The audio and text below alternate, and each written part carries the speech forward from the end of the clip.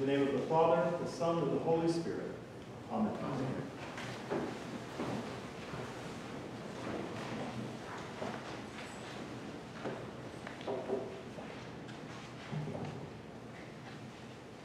What is fair and what is not? I bet if you think about it this morning, you can come up with some examples in your own lives about what is fair and what is unfair.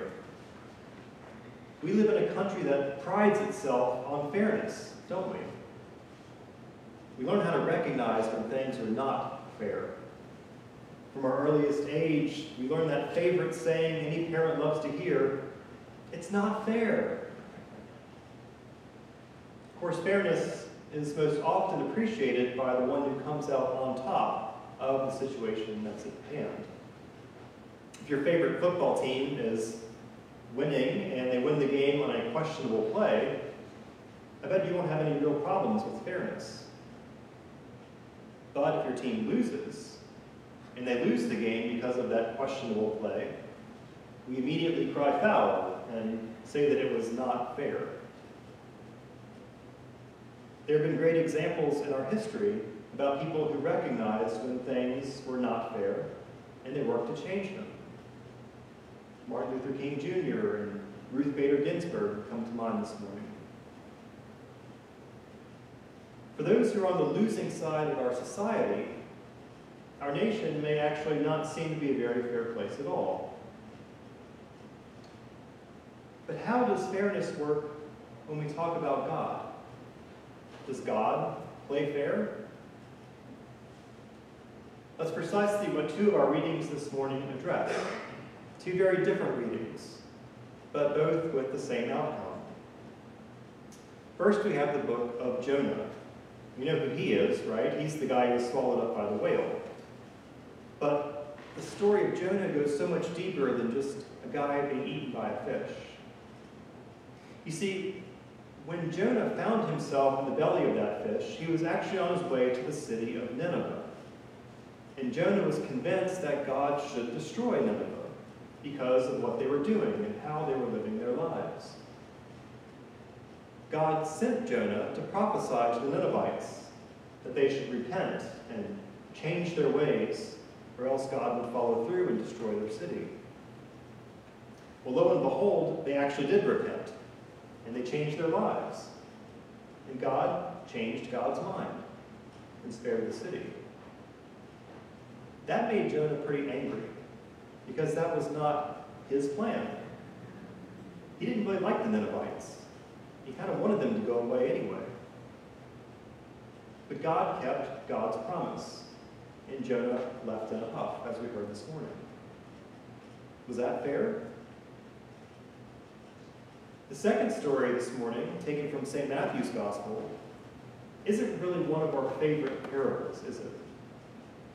The parable of the laborers in the vineyard is not one that we sing about or act out in Vacation Bible School.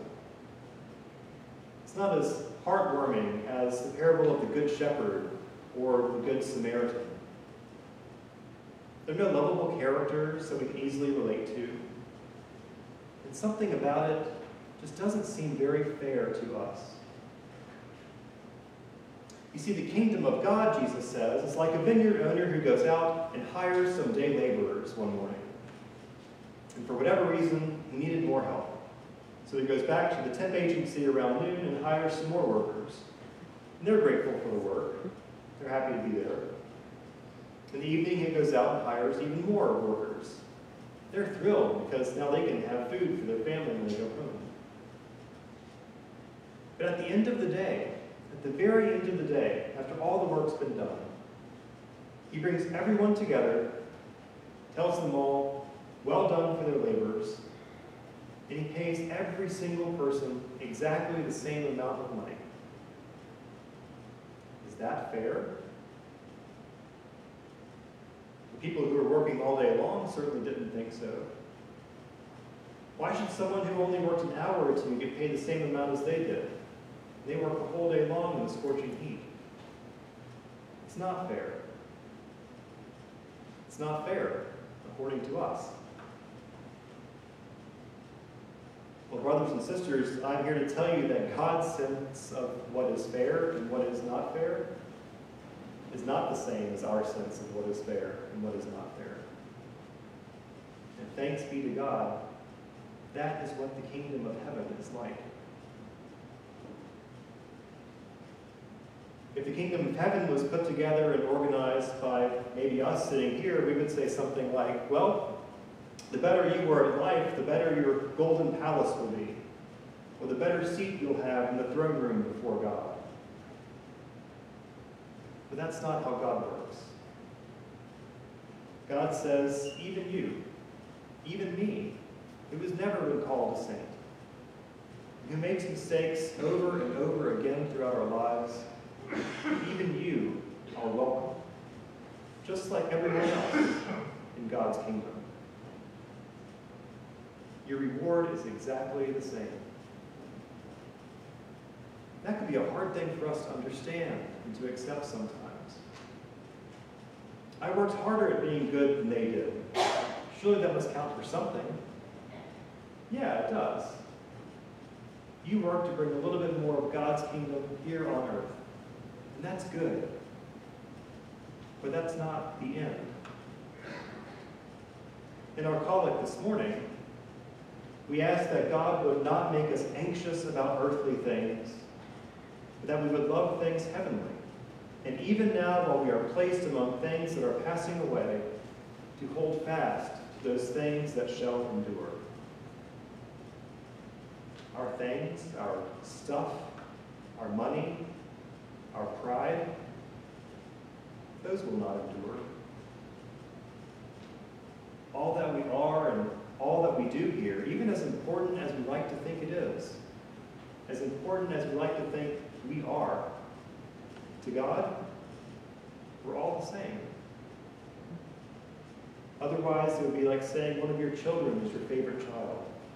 He gets all of your love at the expense of the other.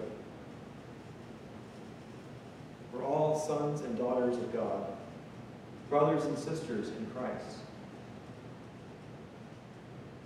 The fairness that God shows us is the fairness that led that loving father to welcome his no-good prodigal son home with a warm embrace and an extravagant feast.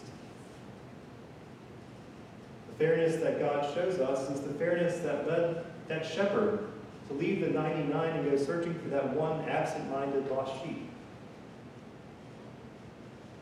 The fairness that God shows us is the fairness that ensures us that God is walking our paths of our lives alongside us all the way, through the good and through the bad, because we are all holy and perfect in God's sight.